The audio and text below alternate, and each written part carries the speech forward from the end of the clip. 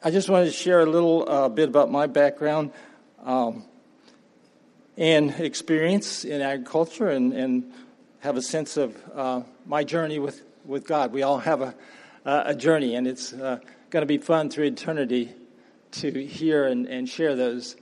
So anyway, you can see I'm an old guy, so I have a lot of experience, done a lot of different things. Started off on a farm, actually a tree farm. For those who don't know, that's what they call the timber business. And my father had a vision for making a living with trees in Appalachia. So I'm from the Appalachian Mountain region. I guess I'm what you would call Scotch-Irish. Anyway, I don't want to spend a lot of time on this aspect of it. So, I have much to share with you on this amazing topic this morning, and so I ask you to please buckle up and listen fast, and I'm going to move right along. So let me start by asking you a question. What is the one thing, the one issue at the center of the great controversy? I would like to submit to you that it's about whether God can be trusted or not. The gospel is not really just that God has forgiven our sins, but that he loves us with an eternally self-sacrificing love, and that he can be trusted to do only what is for our best good. And I'm speaking to you from the heart. This is my personal struggle. This is my personal issue. Why I don't always do what God has instructed me. And I don't think I'm unique in that experience. Certainly Paul wrote a lot about it too, his own struggle. In fact, Paul described himself as chief among sinners. And so my desire and my design in this topical study today is to see how agriculture and health fit into God's plan for revealing himself and demonstrating his love so that we can really know him, love him, and put ourselves fully and totally in the center of his benevolent will.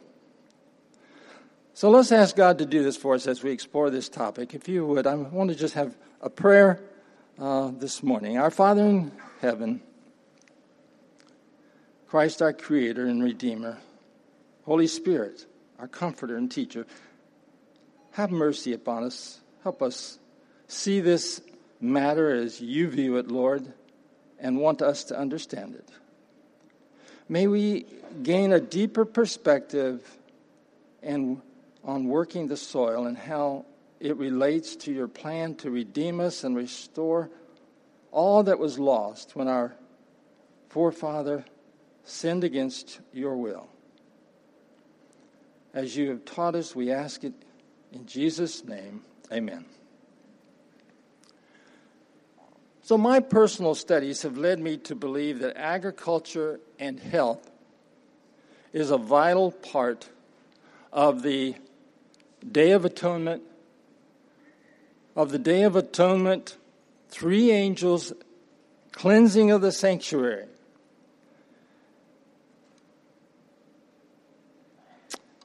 But also that we as God's people do not yet fully grasp its role and importance in the redemption of man and resolution of the great controversy. To establish some context for what I'm about to share, recall that the Day of Atonement in heaven began in October of 1844. Recall that a very special work was done not only in the sanctuary, in the earthly sanctuary on the typical Day of Atonement, but also in the camp.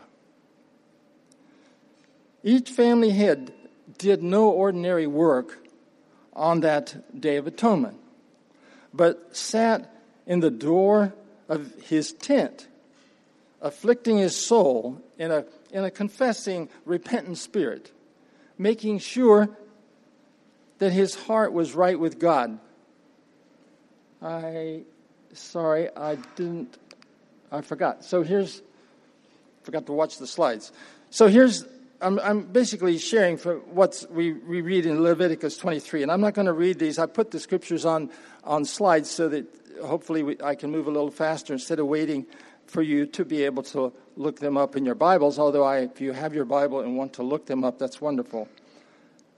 But friends, we are living in the most momentous part of eternity, in a sense. What part of eternity will be more fraught with significance than the time in which we are living?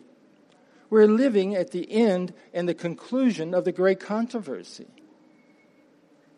And so, everything I do, everything that we do is in that context.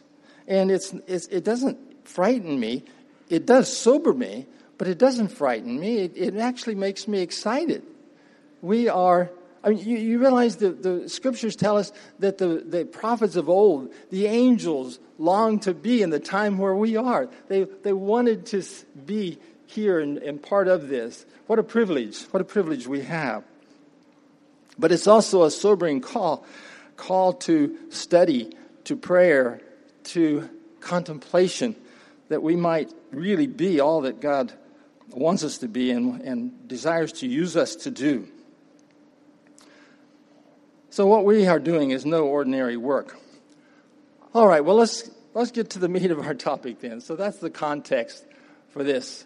It's a study on agriculture and health in the context of the great controversy and the cleansing of the sanctuary. So what is agriculture? Well, I believe in its purest form and deepest meaning. It's what you might say working the soil to produce and maintain the products of the soil.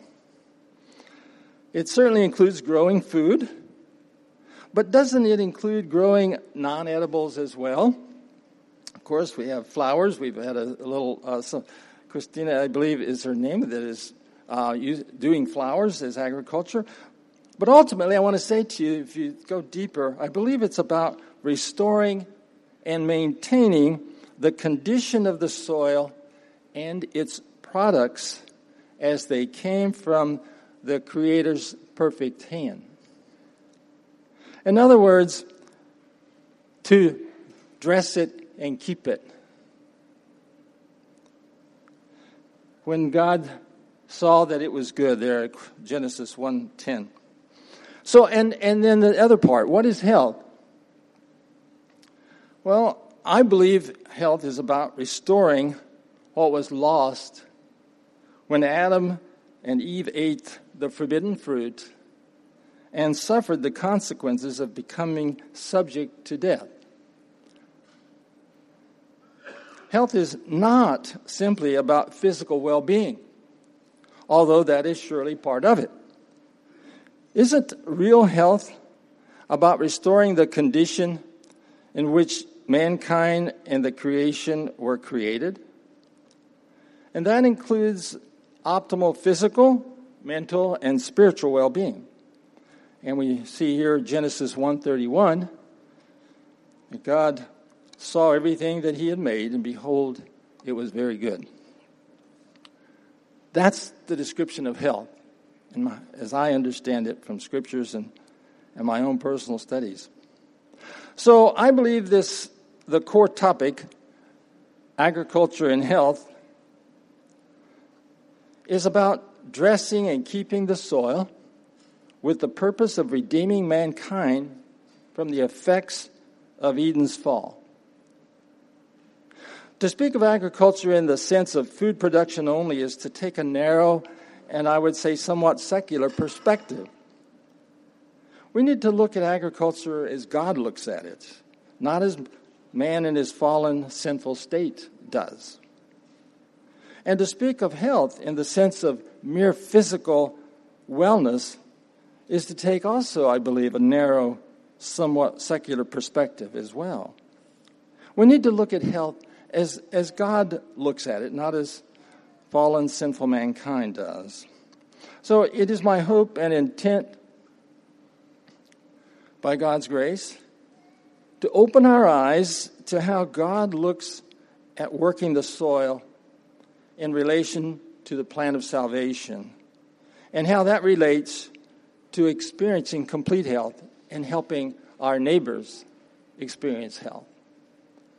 You know, I think that we are, as beings, as human beings, I believe we are too prone to looking at what we can do, what we conceive like for our careers, for our lives, for our, like I'm a physician, you may be a farmer, someone here may be an accountant, whatever. We look at our work as, and think of it almost entirely as, what can I do? And it's nothing, I mean, it is important. Our part is an essential but infinitesimally small part of it. What we need to, I want to learn to do, and I want to encourage you, us, all of us, I want us to learn how to actually not think so much about what I can do, but what God can and wants to do through me. In other words, I'll talk about this more later, talk I'm giving today, but I do want to share with you that, you know, why would a 50-year-old guy go back to school to study medicine? You know, it's really stupid in the sense of, I mean, when I went back to school, medical school at 48, I was sort of in the peak of my career, if you want to say that.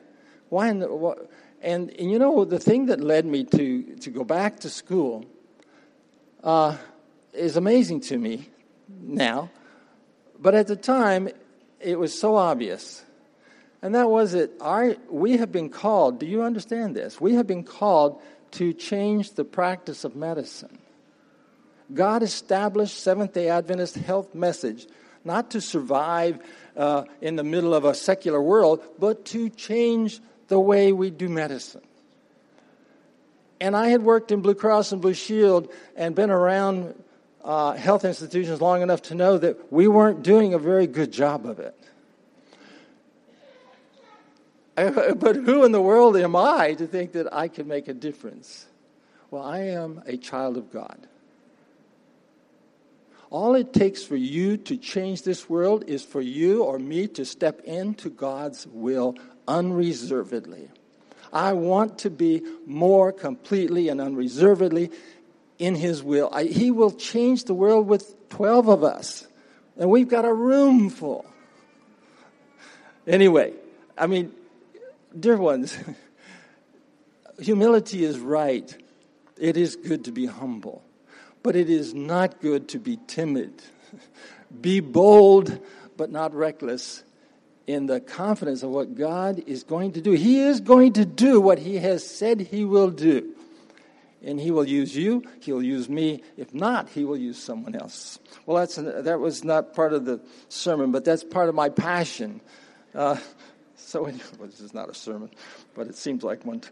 So, anyway, if we were to ask an ordinary person on the street to define agriculture, we might be told, well, it's farming.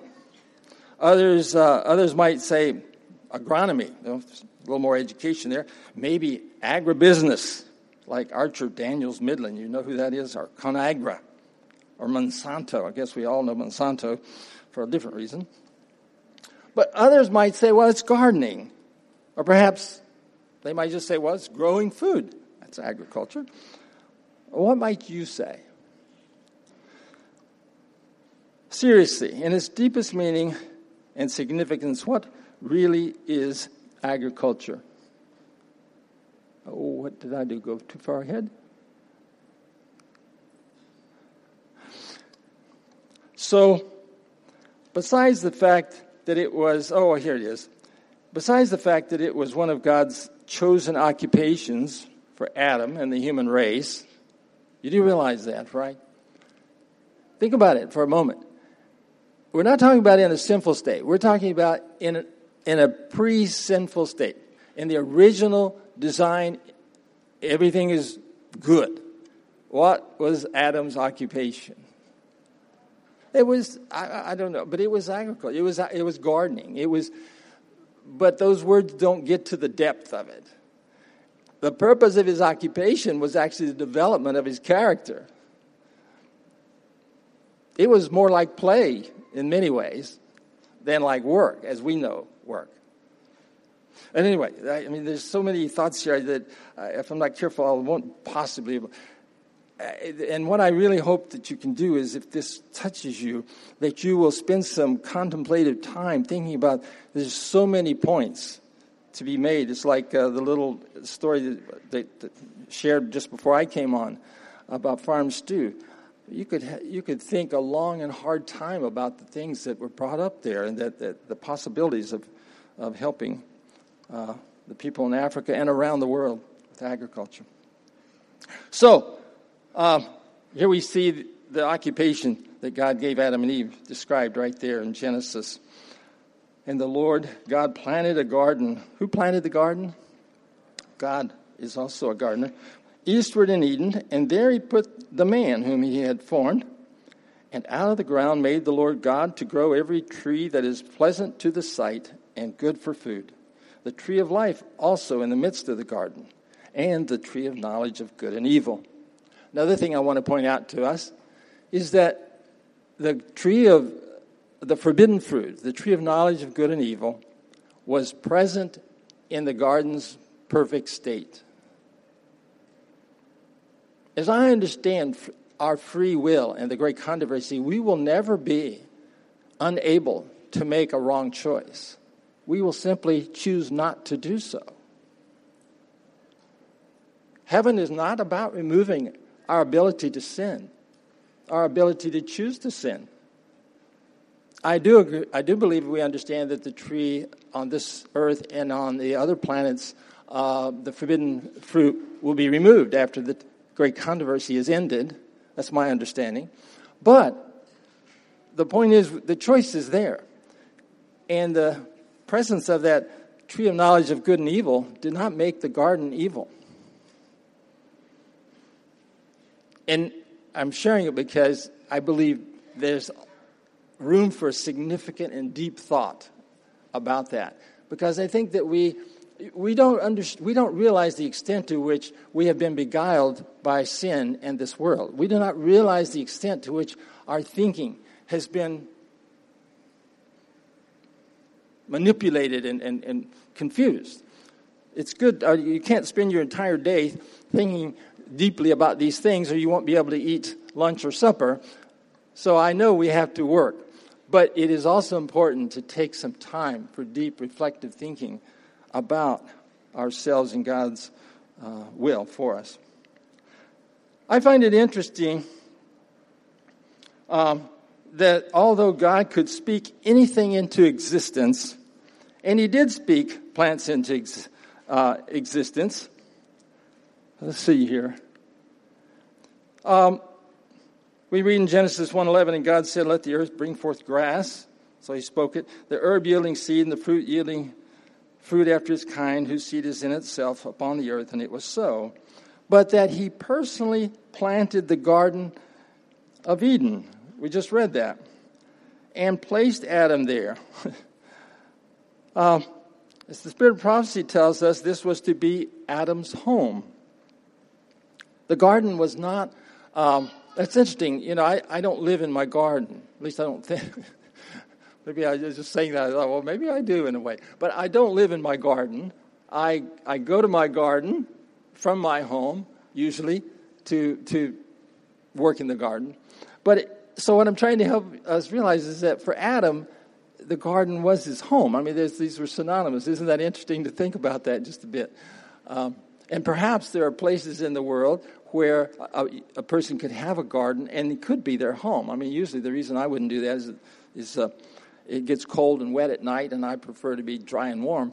But it's very interesting. Think about it. Why is it important to think about it? We often tell some of our friends that about making lifestyle changes. Well, in heaven, in eternity, we're not going to be eating each other. We're not going to be eating animals either. So we don't want you to have culture shock when you get to heaven. You can just go ahead and practice being a vegetarian. Here it works. It's much easier. Anyway, sort of a lot of humor, tongue-in-cheek there. But the point is, it is worth thinking about what life was like in the garden so that we can have a clearer picture of what God's ideal for us is. Do I have it here? Yes. This statement about it was not only their home, it was a school. The school, it was a home school in a garden. The garden was the home school. I mean, you can't separate them. And we have this counsel that agriculture is the ABC of true education. And so this was a triune, this wonderful triune, a home, school, and a garden. So when you're thinking about your home and your school, etc., and your garden, it can't get better than Eden, right? We can't improve on it. I guess you're aware of that. So that's my goal, is I want to approach it as closely as possible. So yes, indeed, God is an amazing agriculturalist. He not only created plants to grow from the soil, but the Scripture also says that He formed man and beast from the soil. Genesis 2:7-19. And the Lord God formed man of the dust of the ground, and breathed into his nostrils the breath of life, and man became a living soul. And the first part of verse 19. And out of the ground the Lord God formed every beast of the field, and every fowl of the air. Did you know that? Would you not say that work in the soil is agricultural? So, in a sense, these were agricultural products. You are an agricultural product. And I realize you can take these things to extreme and stretch it, but there's, I believe, a very useful point here, and that is agriculture, my friends, is much broader and deeper than we have commonly conceived of it, and it is certainly much more than producing food for Walmart and Kroger and H-E-B. It's about character. It's about our very being. It's about eternity. We are still going to be doing agriculture in the earth made new. It's not like, okay, you guys, that is one of the reasons I have to do agriculture is my occupation as a physician is over, basically, when we get to heaven. I mean, there's not going to be sick people. There's not going to be broken.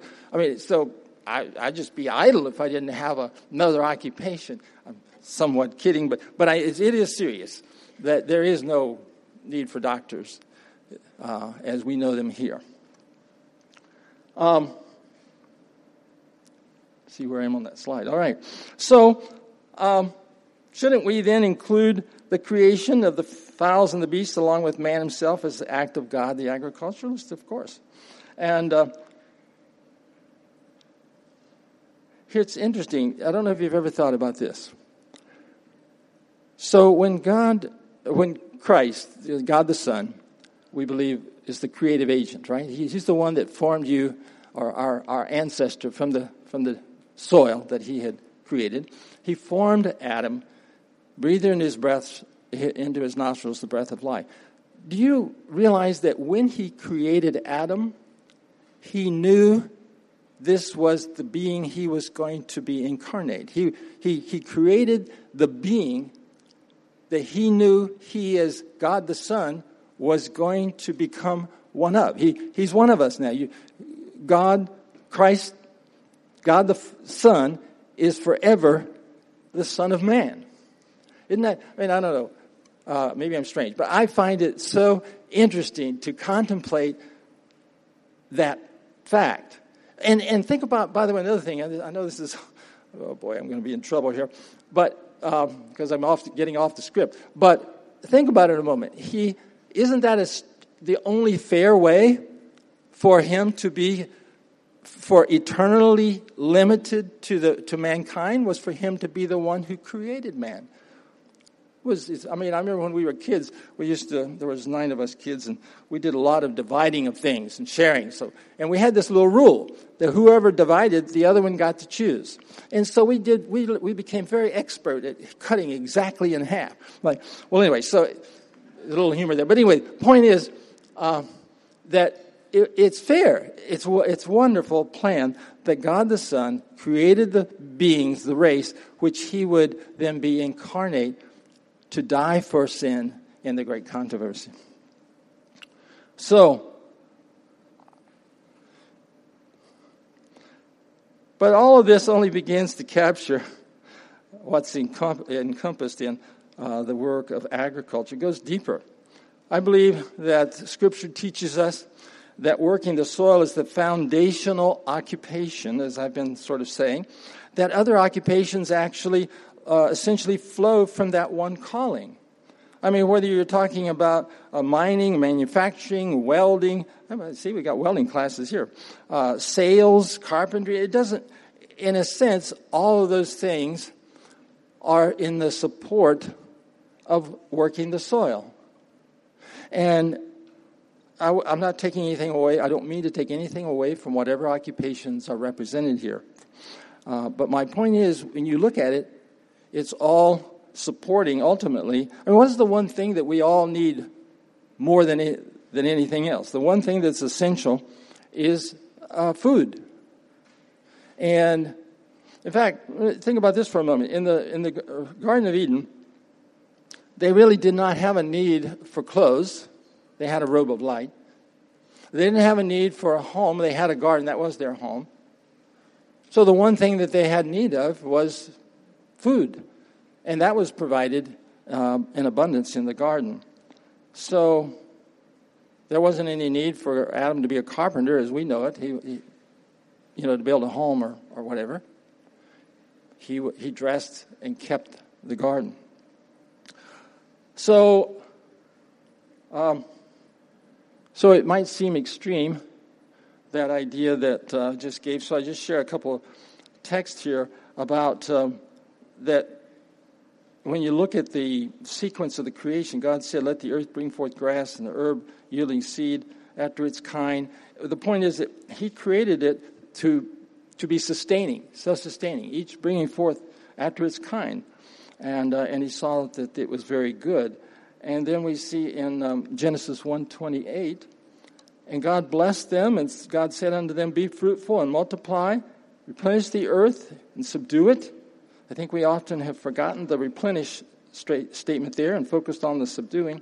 "And have dominion over the fish of the sea and over the fowl of the air and over every living thing that moveth upon the earth." So God basically gave Adam, our ancestor, our progenitor, the dominion over everything that he had created on the earth and the earth itself. And so Adam was to be an agriculturalist and a husbandman, caring for and protecting all living things. And most of them came from the soil, were formed from the soil. There was no death or dying. Adam was given his diet in Genesis 1:29. The animals were given a different diet, actually there, I believe it was verse 28. And there wasn't the competition that I sometimes experience with the animals on my property. We seem to have a contest over who's going to get the garden. Thank God I usually win with a fence or whatever it may be. I've often, I don't have time to go there, but it's interesting to think about other ways of controlling large animals. I enjoyed the presentation Joshua gave on that, and it was beneficial. But anyway, so the garden was their home, and they beautified and trained it. In fact, it's interesting about I want you to think for a moment about the interaction that Adam and Eve had with the creation and with the creatures. It says that they studied God's second book. It says here in Patriarchs and Prophets, page 50, that they held converse with every part of creation, from the Leviathan in the deep to the insect mote in the sunbeam. They studied God's second book deeply and thoroughly. You know, one of my favorite topics, I wasn't raised as a Christian, but I came to love science and mathematics. And I remember how I loved science. It was so exciting to learn the way things worked. Not only the way things work, but the way this universe works.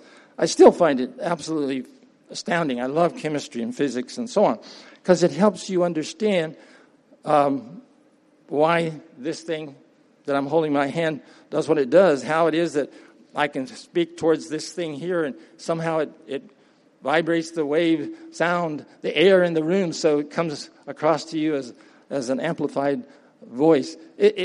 Those things all are very understandable. Well, Adam and Eve, I believe, studied even deeper beyond that. I can't wait. I can hardly wait till I can have that kind of converse and understand God's creation even more deeply. And I don't care who you are and what your level of interest and where your expertise is, all of us are going to have that privilege. We're all going to find joy in eternity studying the things that God has done and the way He's done them. So they had this wonderful occupation and experience. Where's the clock that I should be watching? Is there one in the room? Okay, I guess if I don't see one, you don't either. That doesn't work, does it? Let's see. I got my... Okay. So, then they sinned. They ate the forbidden fruit. There's a whole, there's a whole sermon and a whole study that you could go into about that process. That's not the point. But when things changed, their occupation didn't change. Realize that? God didn't change their occupation. The nature of their occupation changed tremendously. Let's see here. Yes, and so here we see in Genesis 3, and I won't read it. You're familiar with it, and you can read it on the screen faster than I could. But it changed the way things operated. And God intentionally changed the nature of things. It says what? That He cursed the ground for my sake. For Adam's sake, for thy sake.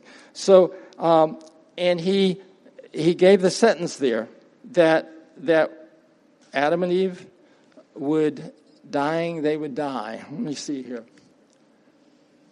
Am I getting... So, if I were to ask an ordinary Christian today why is so much labor to grow our food, they might, if they're familiar with the Bible, they might say it's because God cursed the ground. But the fuller truth is that God cursed the ground for our sake. We do not need to curse the challenge or the sweat or the labor that we have to go into to work the soil. It's a blessing. We actually should thank God for that. And I'm a regular human being. Yes, when I've got bees, chasing me, and I've got flies biting me, and I've got sweat pouring off of me, my natural reaction is, wow, this is wonderful. No, I don't have that. But by evening, and reflect on it, I think, thank you, God. Thank you for this blessing. At one place there's a statement, I believe, that Ellen White wrote. She said that the glory of God is laying the glory of man in the dust, or something to that. I can't remember the exact wording, but it may be because my biggest problem, there's no doubt about it, before I was converted, and my friends fairly freely told me later, was pride. I grew up somehow with tremendous pride. I think it was probably a defense against feelings of self-inadequacy, but I'm unbelievably prone to being proud. And then, thank God, when I was converted, I was proud of what? What in the world is there about me to be proud of? Don't need to be ashamed. We're all children of God, but pride. There's no place There's no rational basis for any of us to be proud. Well, anyway, so, but it's for our good. So, what is health? Let's take a look at it a little deeper now. If we ask an ordinary person about health and reliability, they'd say, well, not being sick, or wellness, or maybe feeling good and being strong. But let's look at health in its most basic form, its deepest significance. What is health from God's perspective? So we're told that Jesus, during his ministry, devoted more time to healing the sick than to preaching. In fact, if you look at Luke 5, the story about the healing of the paralytic, it's really clear that healing is an essential part of the gospel. He says that ye may know that the Son of Man hath power on earth to forgive sin. And that's what most people think the gospel is, the forgiveness of sin. He says, and they say unto the paralytic to rise, take up your bed. So the healing is an essential authentication of the gospel. And without it, I want to suggest to you that's part of the reason the gospel seems to have so little power. The gospel is what changes the world. The gospel is what ends the great controversy, in victory, by the way, and healing. So you don't have to be a doctor, by the way. In fact, being a doctor is actually oftentimes gets in the way of true healing, honestly. Because I remember a friend of mine told me plainly, she says, we're both in lifestyle medicine, she told me plainly, she says, John, my biggest problem when I see a patient in the lifestyle center for the first few years was to just forget, not fall into the routine I had been taught for so many years. Diagnosis, prescription, etc. I had to learn to think differently than I somehow learned in my training. And anyway, so healers are us, all of us. In fact, I would argue with you that a true agriculturalist is more of a healer than a conventional or secular physician. So, all right.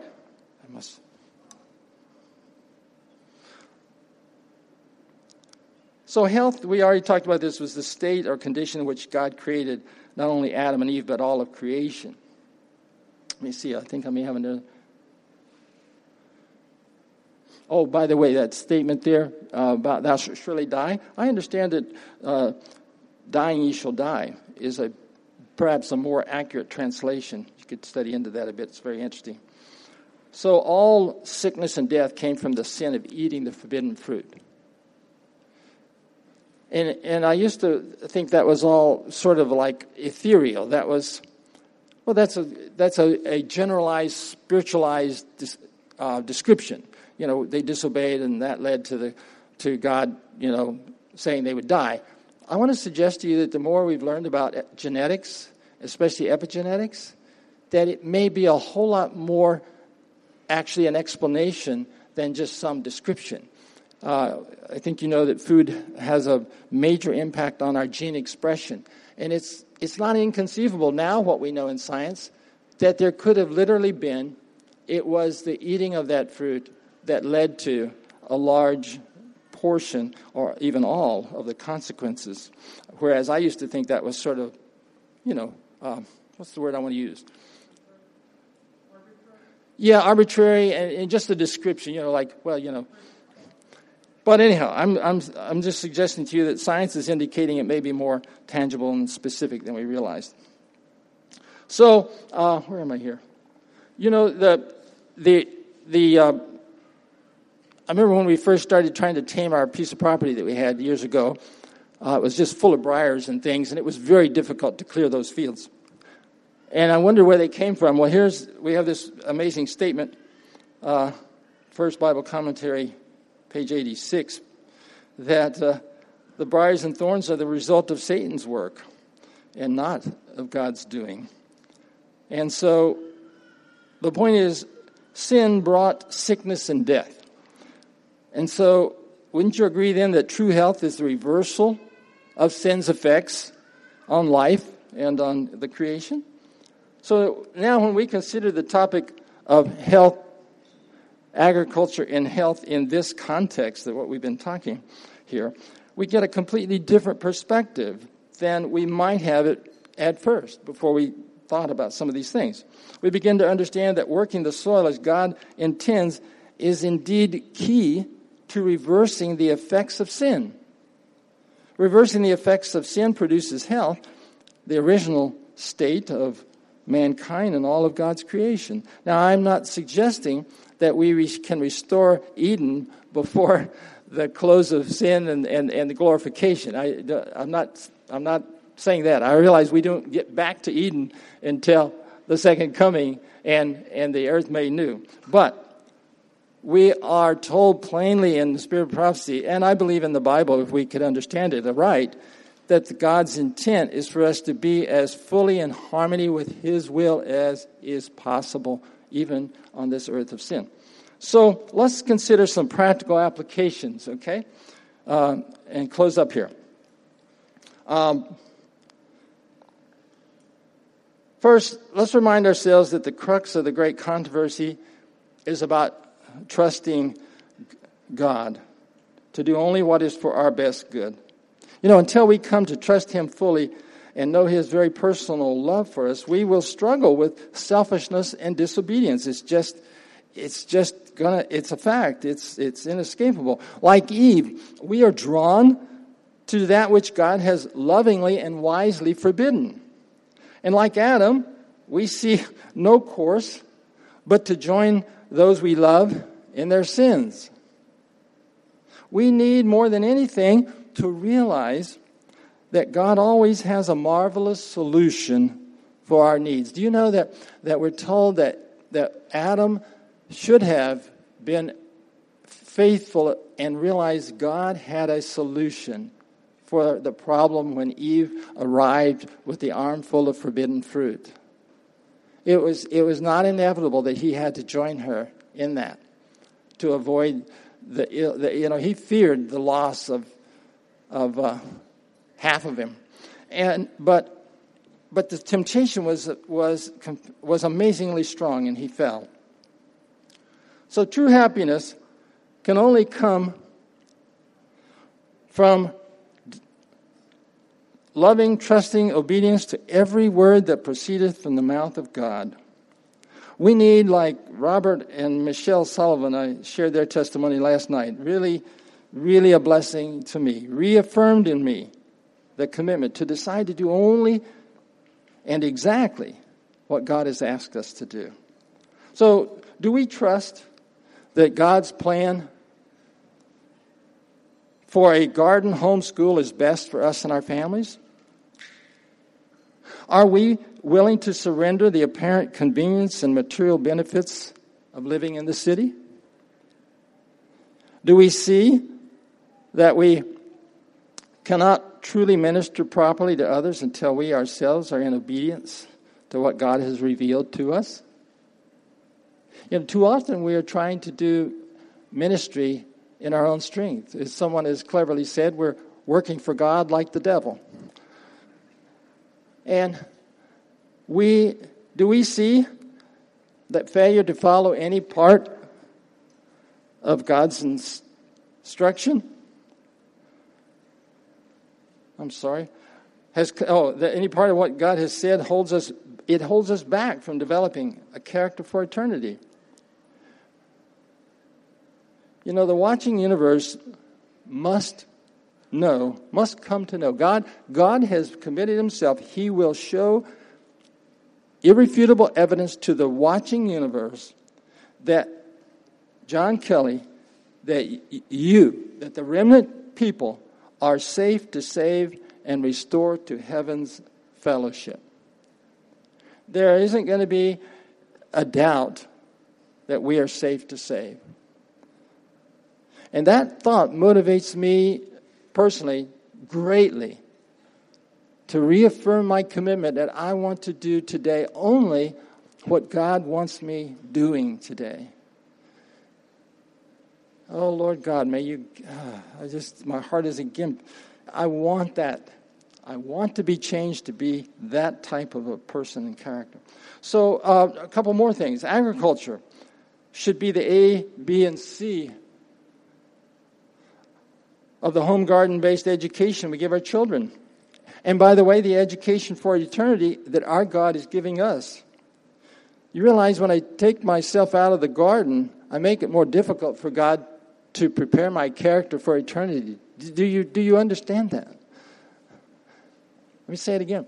When I take myself out of the garden experience, I make it more difficult for God to prepare my character for eternity. I've studied that. I believe the one possible exception, and I'm not convinced it's really an exception, might be if I take myself out of the garden specifically to preach the gospel. I do believe that there is... we're told that there's two occupations, that we are co-workers, close co-laborers with God. One is in soul winning, and two is in agriculture and gardening. So that's why I wonder if maybe that's an exception. But we're told, she plainly tells pastors that they need to spend, they're as much doing His will in the garden as they are in the pulpit. So I'm not sure that's an exception. I think it's not safe. I'm going to stay in the garden myself, or with the garden. So where was it? Oh, how about, this does require self-sacrifice and self-denial. There's no denying that. But then I want to tell you, are you aware? She says there are two lessons that all must learn who would enter heaven's gates, and that is self-denial and self-sacrifice. And some, she says, that statement goes on to say, and I looked this morning and I couldn't find it, so I'm sorry I don't have it on here. I know it well, though. It applies to me.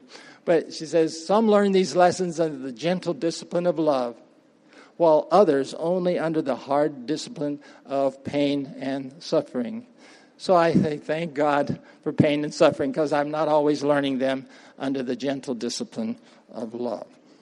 So in short, we need to adopt God's original diet and way of living in every part of our lives and ministry.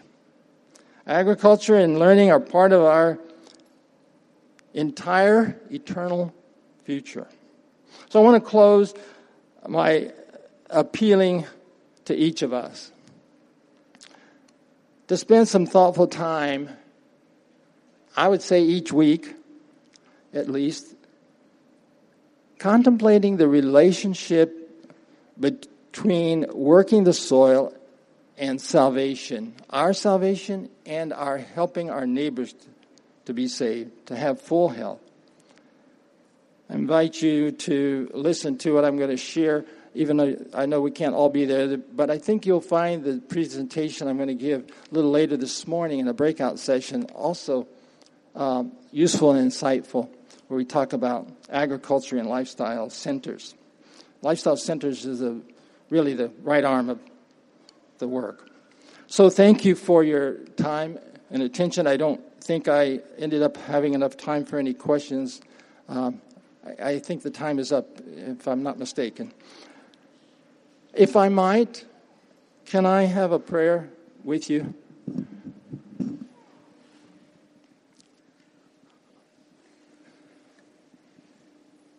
Oh, Father in heaven, Father of us all, our gardener, Father, our agriculturalist, Father, our loving Creator, who created this world knowing that it was going to become the center of the universe when the great controversy ends in a glorious victory. Yes, we're sad. We know that there will be those who will be lost. But nonetheless, the great controversy is going to end in a wonderful victory.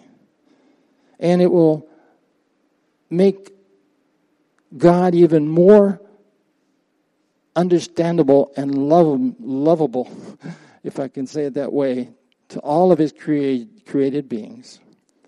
Lord, help us to understand that You have told us agriculture is the ABC, the first part. It is the first thing. It is the occupation designed to help us to have a character for heaven and eternity. We thank you in Jesus' name. Amen. This media was brought to you by Audioverse, a website dedicated to spreading God's Word through free sermon audio and much more. If you would like to know more about Audioverse, or if you would like to listen to more sermons, please visit www.audioverse.org.